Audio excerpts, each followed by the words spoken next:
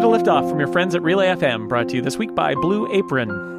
Liftoff is a fortnightly show where you don't have to be a rocket scientist to understand the latest news about space and related subjects. My name is Stephen Hackett, and I'm joined for this very special episode by my co-host, Jason Snell. Hi, Stephen. It is a special episode because we have an interview with an interesting person. We do. It's going to be a lot of fun. Yeah, your mind is going to be blown about dark matter and the beginning of the universe. It's going to happen.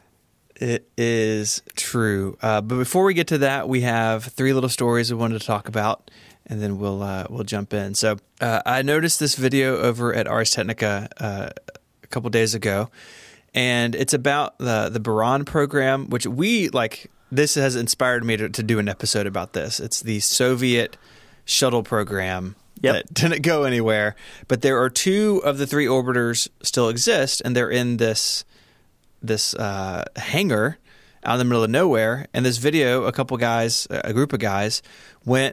got into it, and spent, from the video, it looks like a couple of days inside filming it. They flew a drone inside, talk about it. They climb inside of one of the orbiters.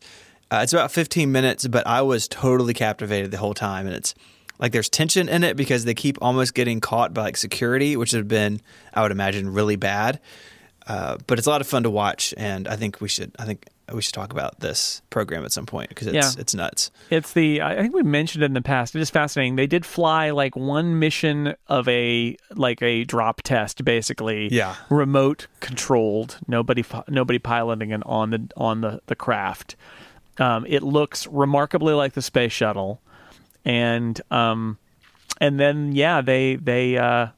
they just have one of them, at least, is in this hangar that is kind of falling apart, and it's all around the Baikonur Cosmodrome in Kazakhstan. Mm-hmm. So I think it's fascinating that people broke in there. There have been photos in there before. I've seen that there was a whole big photo spread of I think it was old abandoned technology, and it included some shots of this Buran in its hangar. But these guys had a party in the hangar. Yeah, yes, they did. There are two of them there. The one that was part of the test actually was destroyed when another hangar collapsed on it. But anyways, we'll talk about this at some point. But you should go watch the video. It's a lot of fun. I sent it to a couple other people, and they were all not even space nerds, just sent to a guy who does some exploring photography stuff, and he was like, "This looks crazy." But anyways, so we'll move on from that to talk about the LISA Pathfinder. This is a European Space Agency ESA mission that laid the groundwork to observe gravitational waves in space. And we've mentioned this before. This is the small spacecraft that uses two gold cubes. They're suspended in the spacecraft, and they use lasers to detect movement in those cubes. And those movements would be from gravitational waves. The LISA Pathfinder mission was really a proof of concept of the technology. And that mission actually ended today as we're talking July 18th. But it has paved the way for a fuller, longer LISA mission that would be sometime in the 2030s. Again, this is a ESA project. NASA is partnered potentially as a minor partner. NASA was going to be more involved, but then pulled out due to funding.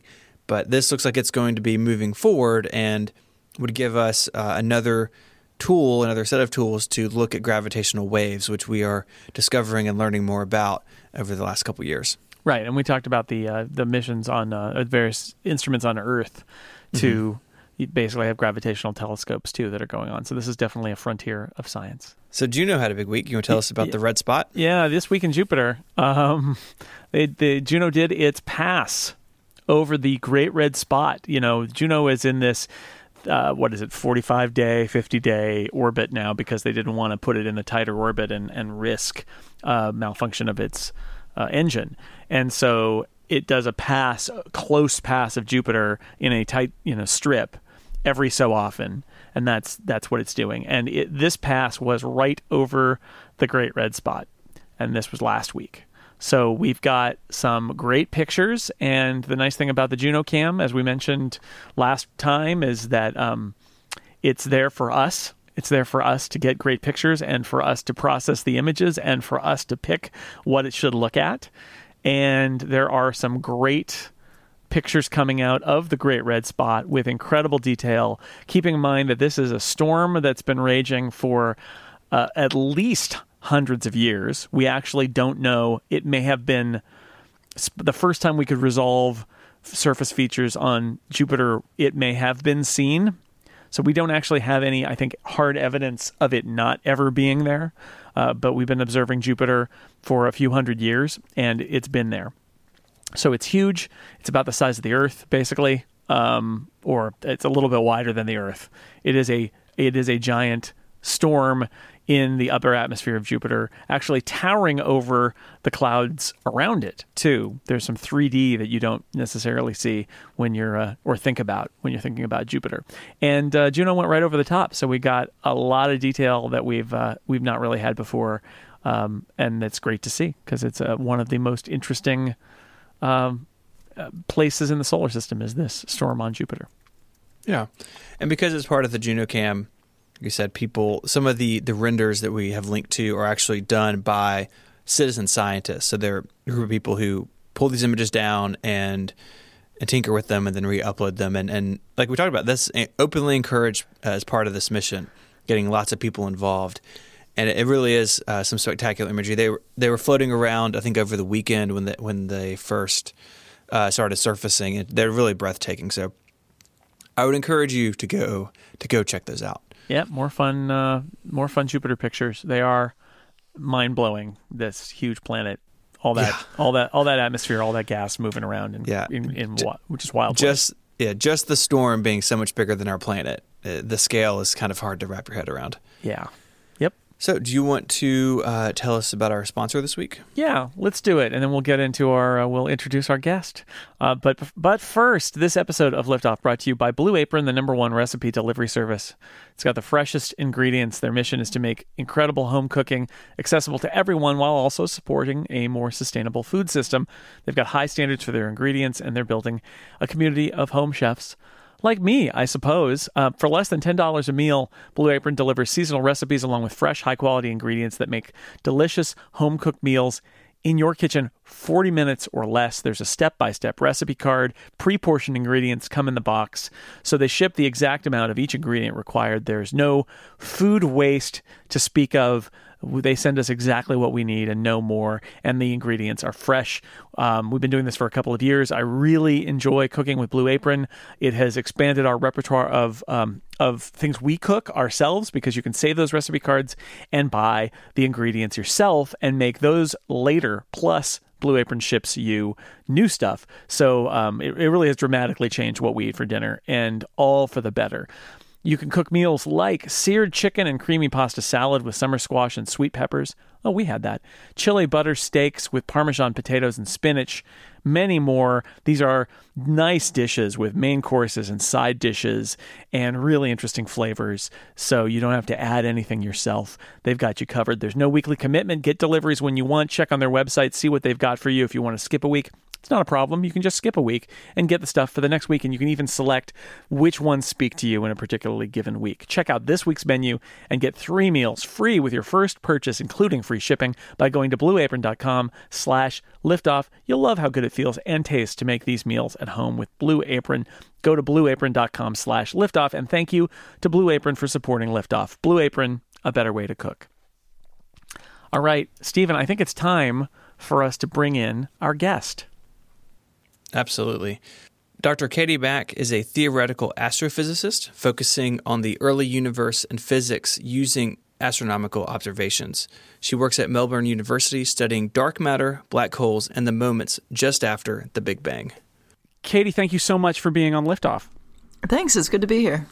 It's great to have. I love it when we have guests who have smart things to say about science and space and other things that are related. Because Stephen and I, we're not scientists, we're not astrophysicists. We are just people who are excited about this stuff. So it's great to have you here. The first question that is the question we always like to ask people who come on who have made a career of this, which is, how'd you get started? How'd you get started doing science, and how'd you get started in astrophysics?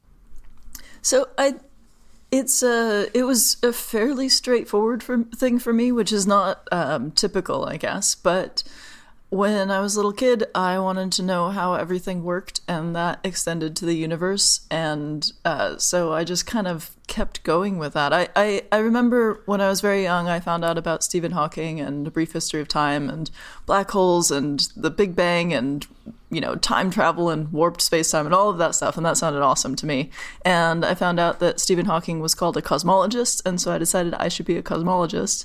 And that's kind of what I did. So I studied physics in college, and then went on to a PhD in astrophysics. And the stuff I study is cosmology, which is the study of the universe on the largest scales, the Big Bang, the early universe, and what the universe is made of, how it might end, all of that. So you were one of these people who sort of knew you didn't have a weird digressive path to get where you wanted to go. You were interested in this stuff as a child and said, I'm going to do this. And then you did it. Yeah. I've kind of always had that sort of, very focused passion on for physics that never really diverged. There was a short time in college where I got really excited about neuroscience, but not enough to change careers. So yeah, it's just been I've been lucky that I've been in a situation where I've been able to pursue it, and it's worked out pretty well. In reading your bio in preparation, you call yourself a theoretical astrophysicist. And I was wondering what the theoretical means. So it means I don't do anything with data, and I don't use telescopes, except, the little one on my balcony when I want to see the moons of Jupiter or something. And I don't do experiments. So I pretty much I work in this is sort of in between space, in between the experiments and the theory, really, because I'm not a model builder. So I don't come up with new theories of cosmology or anything like that. But what I do is I look at what the really interesting theories are in fundamental physics right now, and then what the telescopes and colliders and all of the experimental and observational things could do, and then I try and find ways to connect those two regions. So I try and find, interesting theories we can test with new observations. So in some ways you could call me a phenomenologist, but it's theoretical in the sense that I'm not, collecting data. I'm not analyzing data. I'm really working in the theoretical space. You mentioned cosmology a couple of times, and I wanted to ask you about that. In thinking of the earliest moments in the universe, what is it? And first off, I think it's kind of amazing that we are able to observe the universe and wind the clock back and get an idea of what happened in the very first moments of the universe. What is it that we understand, and what are the big gaps in our knowledge of what happened at the very beginning of the universe?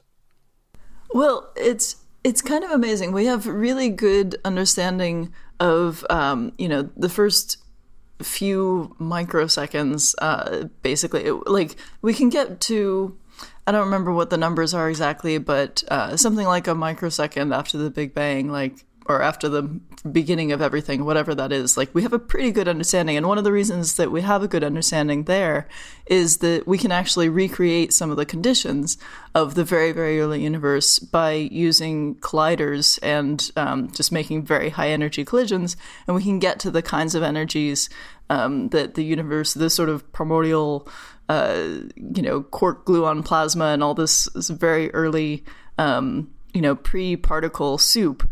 We can recreate those conditions in the lab, but there's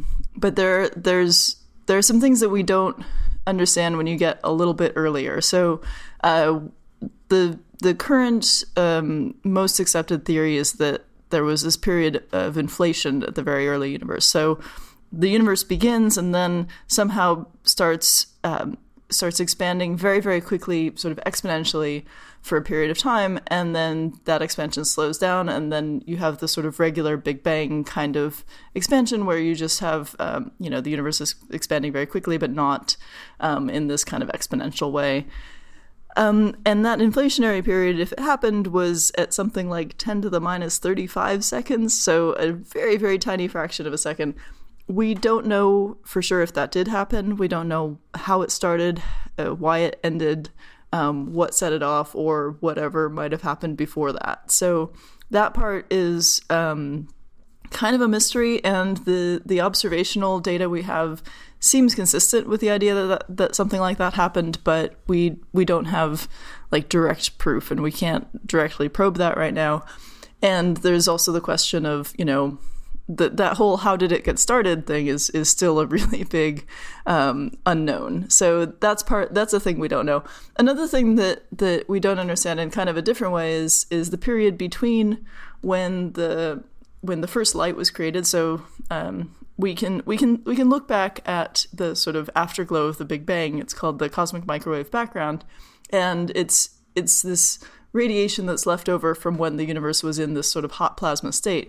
We can see that radiation, so we can actually see the universe as it was when it was in this sort of giant cosmic fireball. And then once that cooled down, once the radiation cooled down, there's this period called the Dark Ages, the cosmic Dark Ages, where the universe was basically just full of neutral hydrogen gas and a little bit of other things. And for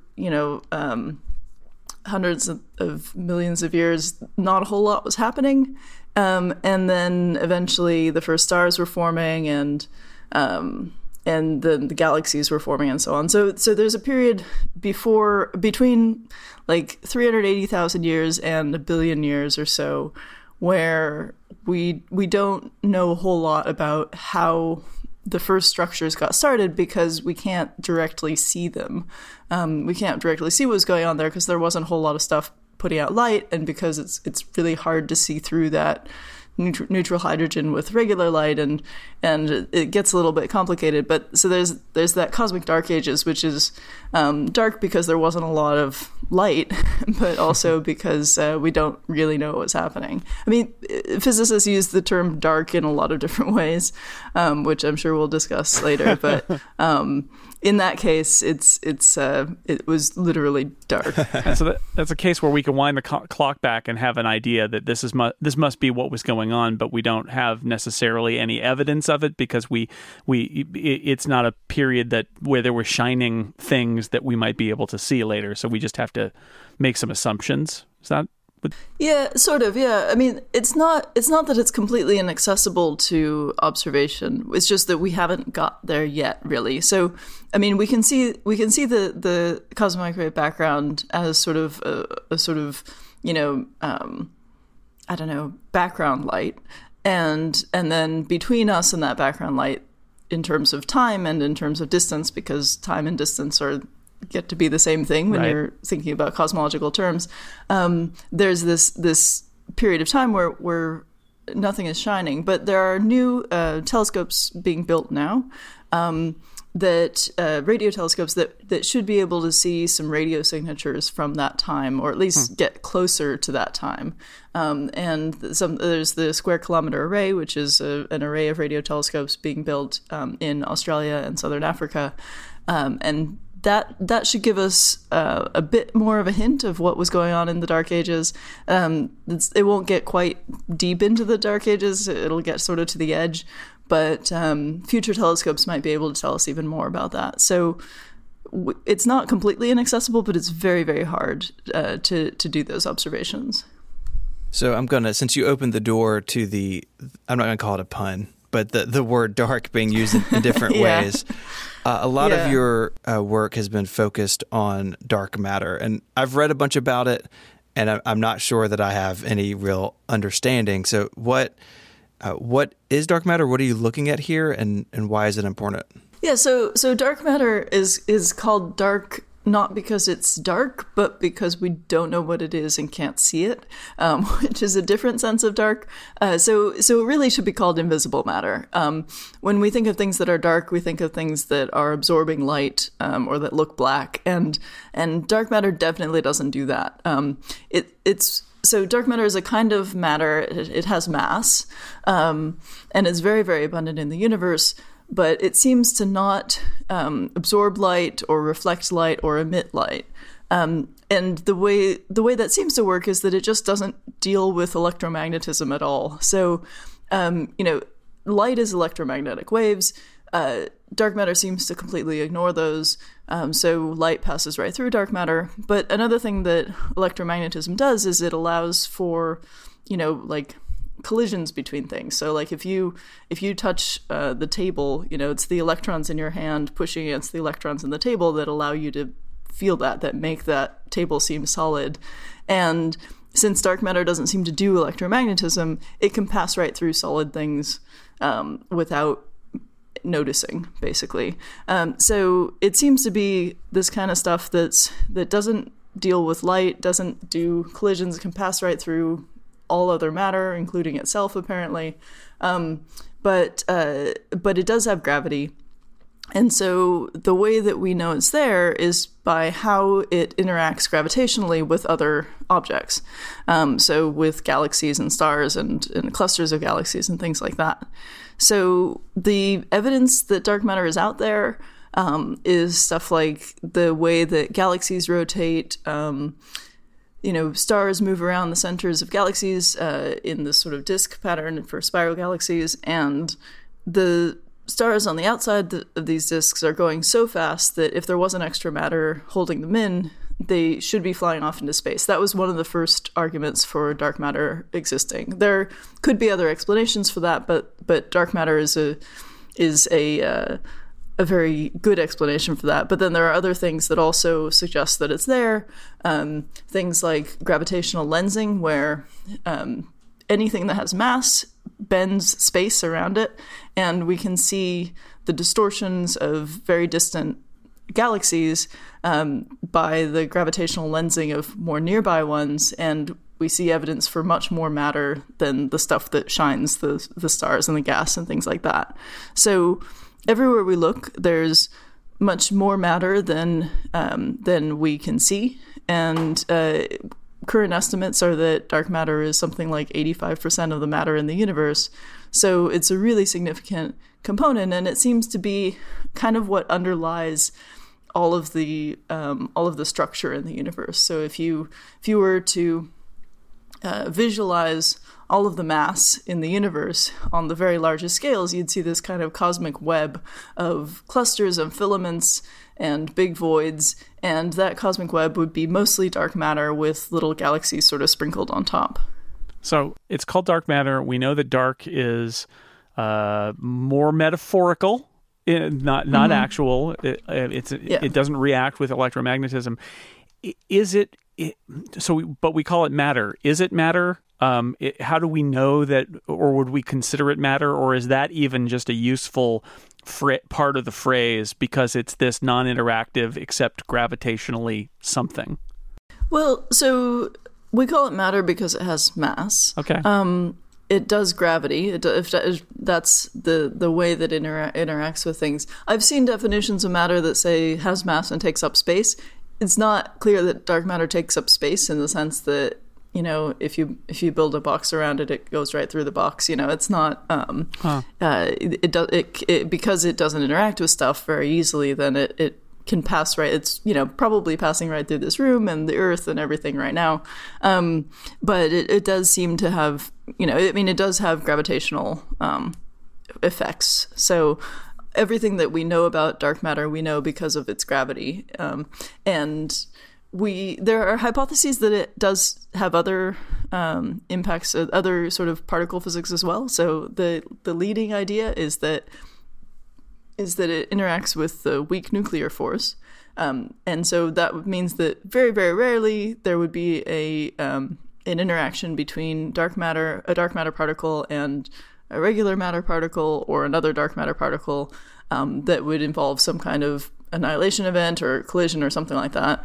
And that would be via the weak force, and it would be a very, very low cross-section, like very, very rare interaction.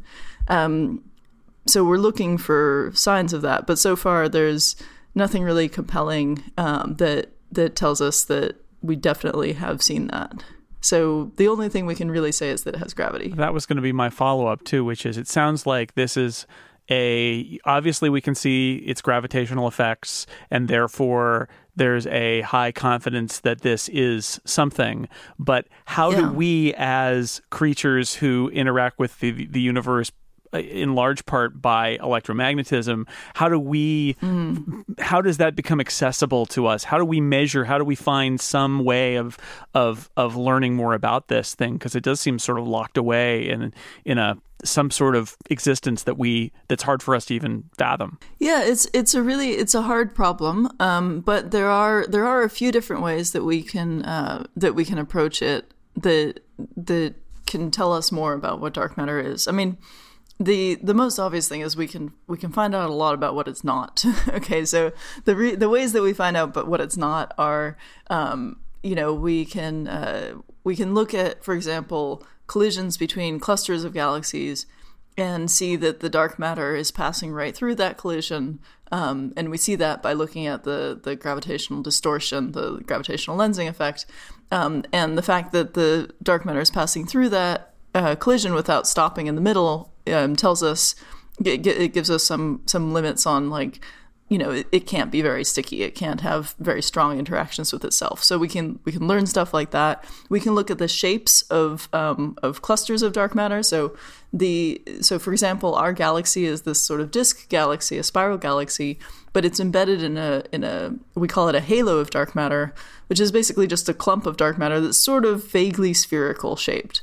And that tells us that dark matter doesn't do the kind of interaction that regular matter does that makes regular matter go into disks.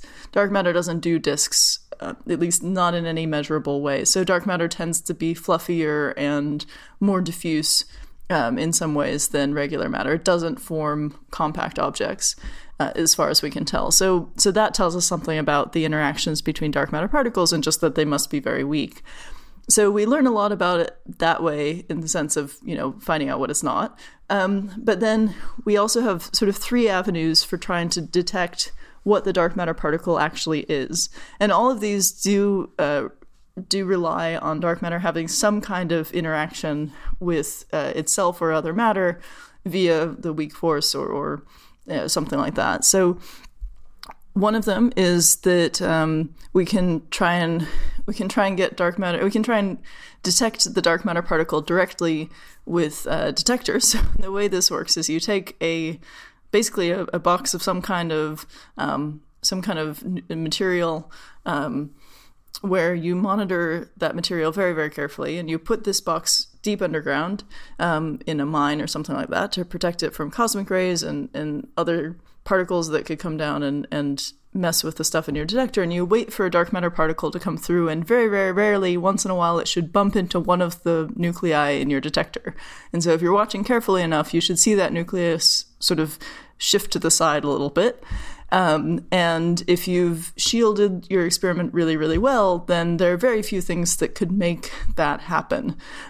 So you're looking for something that goes about bump in the night, basically. And so that's called direct detection, and there are a number of detectors all over the world looking for signatures of dark matter coming in and bumping something in their detector. That sounds like it's an interesting interaction between the theorists and the people who are measuring, right? Because it's the theorists who lay some groundwork and say, we think maybe the weak nuclear force is what's going on here, and that allows somebody to build an instrument to try and find out if there's a collision or an interaction based on the weak nuclear force. And they wouldn't just make that up. There's got to be some theoretical groundwork that means this might be the case, so let's test it, right? Yeah. And that comes from a few different places. There are a few different sort of particle theory models for dark matter. One of them comes from the theory of supersymmetry, which is this sort of extension of the standard model of particle physics that would involve a whole bunch of new particles. And one of the new particles that it would give you is something called a neutralino, which would have the properties of dark matter, would interact with the weak nuclear force, and would be, invisible to us. Supersymmetry is a little rough right now because there should have been we should have seen something with the Large Hadron Collider if supersymmetry was there, and we haven't seen that. So the kinds of supersymmetry that are not ruled out yet are getting smaller. But that's one place you get a model for dark matter, and there are other models for dark matter that suggest that this weak nuclear force interaction really should be happening. But so far, we're still in the situation of trying to trying to test a bunch of different models and trying to get some evidence and rule stuff out. So one of the other things that neutralinos do, if they are the dark matter, is that if they exist and if they are the dark matter, is that they can do this thing where they're sort of their own antiparticle, and so if you put two of them together in a very exact collision, they annihilate with each other. So what that means is that if dark matter is made of this self-annihilating stuff, then when you have a strong enough concentration of it somewhere in the universe, you should see it creating radiation. And so this suggests that, like, if you have a big clump of dark matter, then it should give off high energy particles or gamma rays or something like that, that you would be able to detect with, a gamma ray detector or a cosmic ray detector or something like that. So there are experiments that look for that signature, and they look for it in the center of the galaxy where there's a lot of dark matter, or in nearby dwarf galaxies that tend to have more dark matter than stars in terms of the mass, by a larger degree than usual, or just sort of in general space, there's a lot of dark matter, and so there should be sort of a background of this particle creation if this is happening. So that's called indirect detection, and that's the sort of second way to look for dark matter, is to try to see those signatures of dark matter annihilating with itself in space. Or you can also look for decaying dark matter. There are a number of different ways that dark matter might produce some kind of detectable particle in large concentrations in space. So that's kind of the second way to look for it. And then the third way is, if dark matter can do this thing where it interacts with itself and creates regular matter, then it kind of makes sense that if you take regular matter and collide it together fast enough, you should be able to create dark matter. And that's what the Large Hadron Collider is trying to do. It's doing a lot of different things by colliding protons together, but one of the hopes is that every once in a while it might create a pair of dark matter particles in one of these collisions. And then the way that you would find that is that the detector can't see the dark matter. So when you have that collision and you count up all the debris, there should be something missing, and that might be the dark matter. So that's another experiment that's being done, and that's a sort of collider production experiment. And so far that's been, we haven't seen anything conclusive from that either. So it's kind of, at the moment, it's a bit of an interesting time where there have been a number of direct detection experiments, and some of them have seen things that look like they could be signals, but they don't really agree with each other, and we're not really sure what's going on with the things that look like they might be signals. And then there's these indirect detection experiments. There have been a bunch of things where we've seen like extra gamma rays in the galactic center or something like that, and there have been a number of papers written saying maybe that's the dark matter. And then usually what happens is that when that signal is studied more carefully, it turns out that it's also consistent with being pulsars or something like that, some other kind of weird object in space that makes high energy particles. So it's a little confusing at the moment. We're not really sure what's going on in terms of detections that have already been made, whether they're real or not. And it's not really clear where things are going in terms of the theory, because the sort of the simplest neutralino kind of model doesn't seem to be showing up. And so there's a lot of discussion about sort of what's next for dark matter. Where should we go next to look for new and interesting and more exotic particles than what the sort of most appealing theory seems to say? So experiments are ongoing, theories are being worked on. How does this stuff affect our understanding of the universe? There are a couple of different things. If we were to detect the dark matter particle and it were consistent with one of these more complicated theories, then that would tell us a lot about kind of how particle physics works. Because right now we have this standard model of particle physics, which is just a kind of formulation of how all the particles fit together and what all their masses and interactions are. And the standard model works fantastically well in terms of experiments. So we've seen a lot of signatures in colliders and things like that are just perfectly consistent with what the Standard Model predicts. And in fact, the Higgs boson was like the last piece of the Standard Model, and we detected that in 2012, and that really fits the model, and everything looks great in terms of the Standard Model. But the Standard Model doesn't include anything that could be the dark matter. And so there has to be something else. There has to be some other kind of particle theory that's more complete. And there's other reasons that the Standard Model can't be everything. I mean, it doesn't work very well with general relativity, for example, and so that's why people talk about things like quantum gravity and string theory. So there's got to be more out there, and one of the hopes with dark matter is that if we can find the dark matter particle and characterize it, then we know which direction to go with these more complete particle theories. So if we did see something like a neutralino, that would suggest that supersymmetry is the way to go. And then, we have sort of a clue about these bigger, more complete particle theories.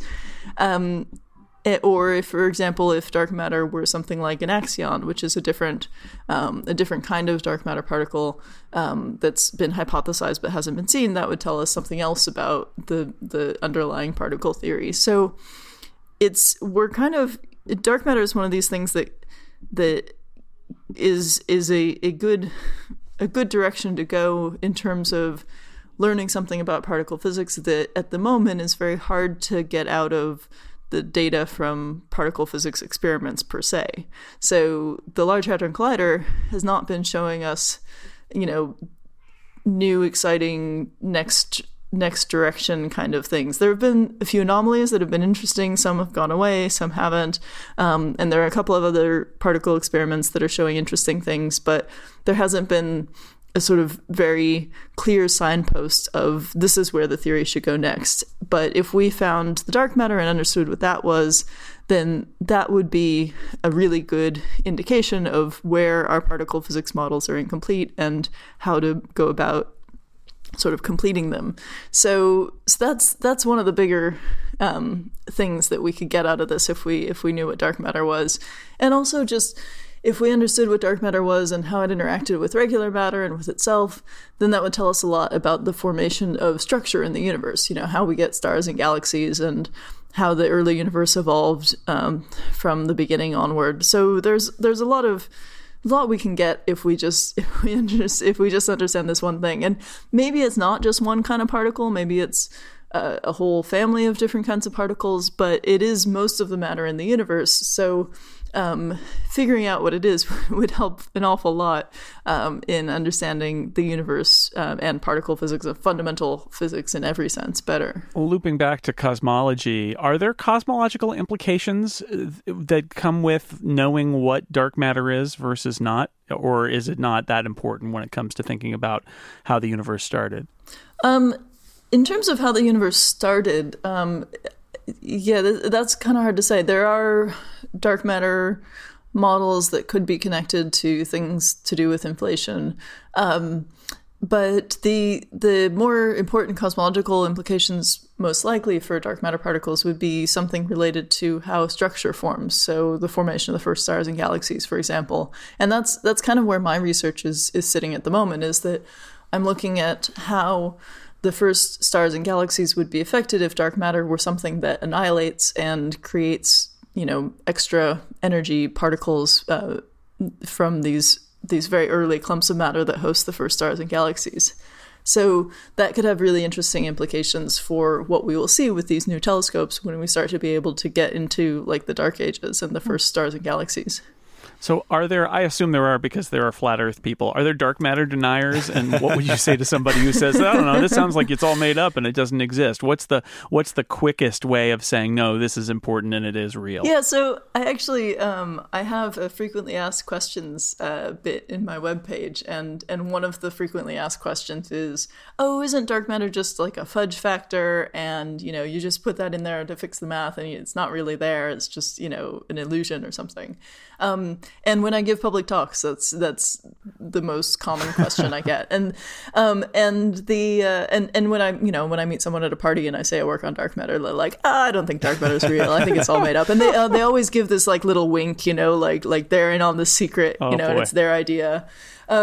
So everybody thinks that this is a very edgy kind of thing to say. And there are theories out there. There are models that try to explain things like the rotation of galaxies without dark matter. And you can do pretty well with that if you change how gravity works, if you alter the laws of gravity so that they act differently on different scales. You can get a good agreement with the rotation of galaxies, for example. The place where that becomes less easy, the place where those kinds of theories agree less, is when you get to the larger scales and things like gravitational lensing, things like the patterns in the cosmic microwave background that tell us about the distribution of matter in the early universe. That stuff just doesn't fit very well with these alterations of gravity as a replacement for dark matter. In general, you really do need dark matter to fit all of the observations, which is not to say that there can't be some new theory out there that alters gravity and maybe has some other things that happen that also could explain these observations. But what we do see is that taken together, the observations on all of the scales that we have, the thing that fits the data best is the idea that there's a new kind of particle that doesn't interact with electromagnetism, might interact with the weak force, and that is much more abundant than regular matter. And that just seems to fit the data much better at the moment.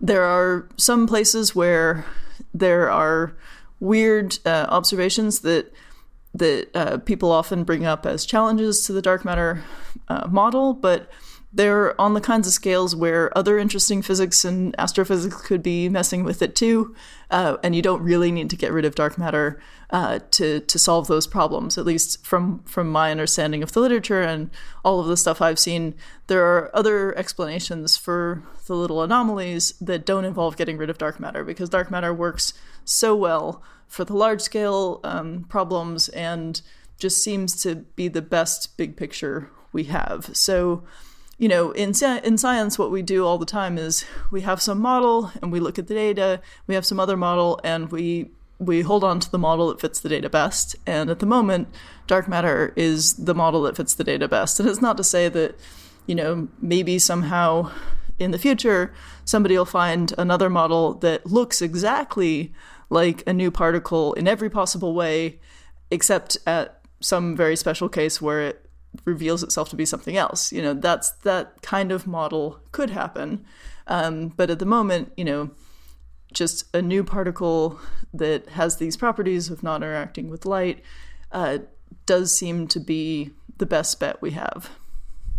If people want to have been captured by your discussion of dark matter here, you have any recommendations for further reading? I know I've read a lot of stuff. I know there's a lot out there in terms of books for lay people kind of explaining physics and cosmology. Do you have any favorites? There are some really great books out there. Some of my friends have written really awesome things. So Catherine Fries, who's another dark matter theorist, wrote a book recently all about dark matter called The Cosmic Cocktail, which got very good reviews, and she's a friend of mine. That's a very good book. I read that a couple months ago. That was very good. Yeah. So and she's really cool. She's a friend of mine. So definitely look into that. And Sean Carroll wrote a book called The Big Picture, which goes into all of the cosmological ideas. So I would definitely recommend that as well. I tend to read books about spaceships because me too. Fair. Because I think about dark matter all the time, and sometimes I just want to read about spaceships. But they're very good books that you should check out. All right. Well, I think that's all of our questions for now, although sometime I would love to have you back and we can talk about some other stuff, because there's so much more in the universe to talk about. Yeah, we could talk about dark energy even. Boy. Which is a whole other thing. Let people's heads stop spinning a little bit about dark matter, and then we'll get to dark energy. Okay. Sounds good. Well, Katie, thank you so much for being on Liftoff. Thanks. It was really fun. So, Jason, I think that does it for this fortnight. I think so. I think we've done with the help of Katie Mack, we've done all we need to do for this episode of Liftoff. It feels like a good one. Episode 51 is finished. If you want to find... It's full of dark matter, but the dark matter doesn't show up in your podcast player as time. That's true. If it does show up in your podcast player, maybe let Dr. Mack know. Yeah. She'd want to know. If you want to find links for all the stuff we talked about this week, you can do so on our website, relay.fm/liftoff/51. You can get in touch with us there by email or, of course, on Twitter. The show is at Liftoff Podcast. Jason is there as J Snell, JSNELL. And you can find me on Twitter as ISMH. Until our next fortnight, Jason, say goodbye. Goodbye, everybody. Adios.